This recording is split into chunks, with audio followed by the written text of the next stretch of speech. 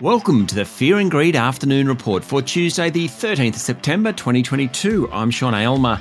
Every afternoon, we've got the 5 stories that happened today that you need to know about. Let's jump into it. Story number 1, the S&P ASX 200 closed up 0.65% today, back above 7,000 points to 7,010 points to be precise. Commonwealth Bank led the way. It rose 1.7%. Wesfarmers jumped 1.4% and Telstra ended more than 1% higher. Goodman Group was a standout, up 2.6%. Among the large caps, BHP, Fortescue and CSL all went backwards. Energy companies were among the best today, with Ampol up 2.3% and Santos 1.6% higher. That pretty much reflects higher oil prices. Best on the day, though, was gold digger Chalice Mining, up nearly 10%. Worst was Link Administration after yet another twist in its takeover plot. The takeover of Link Group by Canadian company Dye & Durham has been stymied by Britain's financial regulator.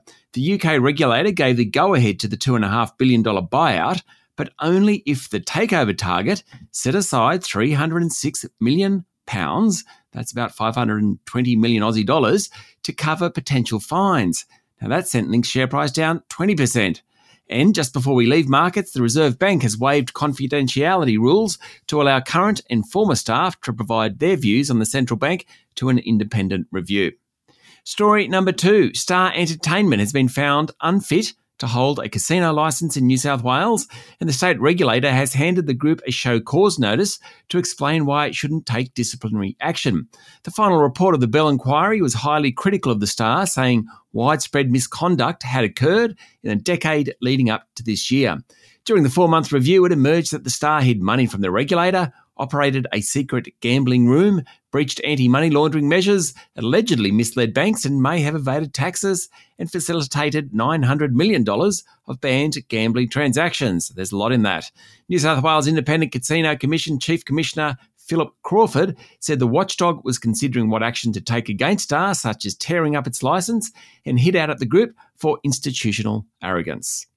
Story number 3, this year's biggest takeover, private equity's bid for hospital group Ramsay Health Care, has collapsed, apparently over price. The near $30 billion takeover by a consortium led by private equity giant KKR is off, after it said it wouldn't bid more than $88 a share and it wouldn't offer all cash. That sent Ramsay's share price down 13%. Now, the deal has been in the works for more than a year, but in the end, it came down to price. The consortium just didn't want to pay anymore. Story number 4, AGL Energy has been forced to extend its shutdown of a unit at its Loy Yang A coal power station. The electricity supplier, whose biggest shareholder is billionaire Mike Cannon-Brookes, said earnings shouldn't be hit because demand for its other generation units is high. AGL had hoped to restart the unit in the next fortnight, but the group is still waiting on a part from manufacturer GE, which apparently is being made in Switzerland. The unit broke in the middle of April, hit AGL's earnings, and contributed to the squeeze in power supply in the national electricity market in early winter, which triggered price caps and the eventual suspension of the wholesale market. Things aren't quite as grim now. Still, I'm sure AGL Energy will want to get the unit up and running again.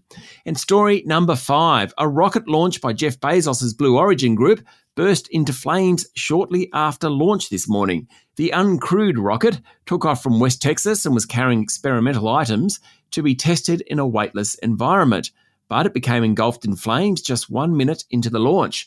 The capsule on top of the rocket, which contained the payload and would be the area where humans sat, detached and parachuted to the ground. It's the first major incident for Mr. Bezos' space exploration group since opening up the service to the public. That's it for the afternoon report for Tuesday, the 13th of September 2022. Michael Thompson and I will be back tomorrow morning for the Wednesday edition of Fear and Greed. I'm Sean Aylmer. Enjoy your evening.